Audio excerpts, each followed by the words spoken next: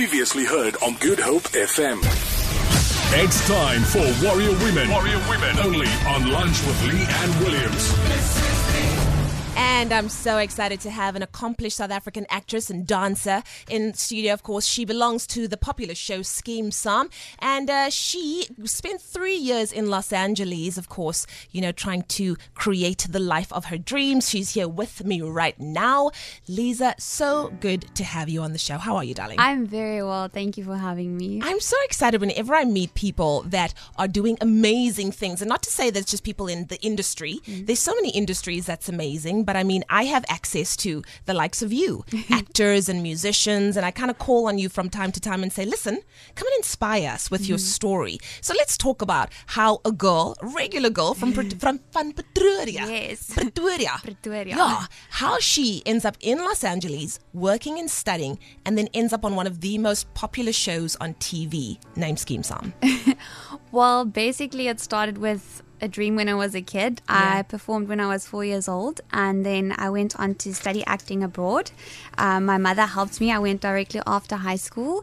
I returned in 2015, and then I went for an audition on a Sunday, and I got a call on a Tuesday that I booked Scheme Psalm. It all happened.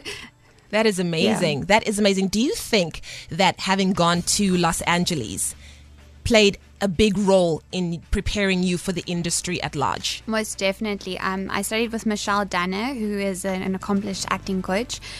She worked with me closely, and I had access to so many great classes. I got the opportunity to dance at Millennium Dance Complex, Edge, and I think just being in that environment gave me the competitive edge that I need for the South African industry. Just to contextualize, the school that you went to in Los Angeles also trained the likes of Zooey Deschanel, Gerard Butler, Penelope Cruz, just to name a few. I mean, you are walking where the greats are walking. And you're going in that direction yourself now. But not only that, you're an accomplished dancer. Like, you can basically dance any dance form. Tell us more about that. Well, I started dancing actually to help my legs develop after I had a leg operation when I was about 5 years old. I started with rhythmic gymnastics and then went on to do ballet and modern. And then when I went to high school, I started practicing hip hop and street styles. And when I went to LA, I just completely immersed myself in every class that I could do. And that's what I would say. If you want to be a dancer, train in as many styles as you can. Yeah, but also if you want to be in this industry. Definitely. I think a lot of people look at what we do and they think it's easy. You got there just because you walked into the room, someone identified you, gave you a role, and now you're a star. They don't realize the grafting and the studying and the training that has to go into just you doing what you do. Definitely. And I also think that the mindset is one of the most important factors. It's staying positive and open and not having an ego, and being willing to learn every day. Like, you can never stop learning as an artist. So that's something to remember. I'm going to ask you a difficult question now. I'm obsessed with dancing. If I had not come across fried chicken as early as I did in my life, I promised you I would be a ballet dancer, but unfortunately the fried chicken was strong. If you could choose between being either an actor or a dancer, which one would you choose? Well, that is such a difficult question. I love being able to tell stories with my body and with my voice, but I would have to say acting, because it's something I could keep on doing for longer, even though dancing is, I would say, more exhilarating for me. It is. But you know what? It also just goes to show that I don't think a lot of people know this, but being a dancer requires so much.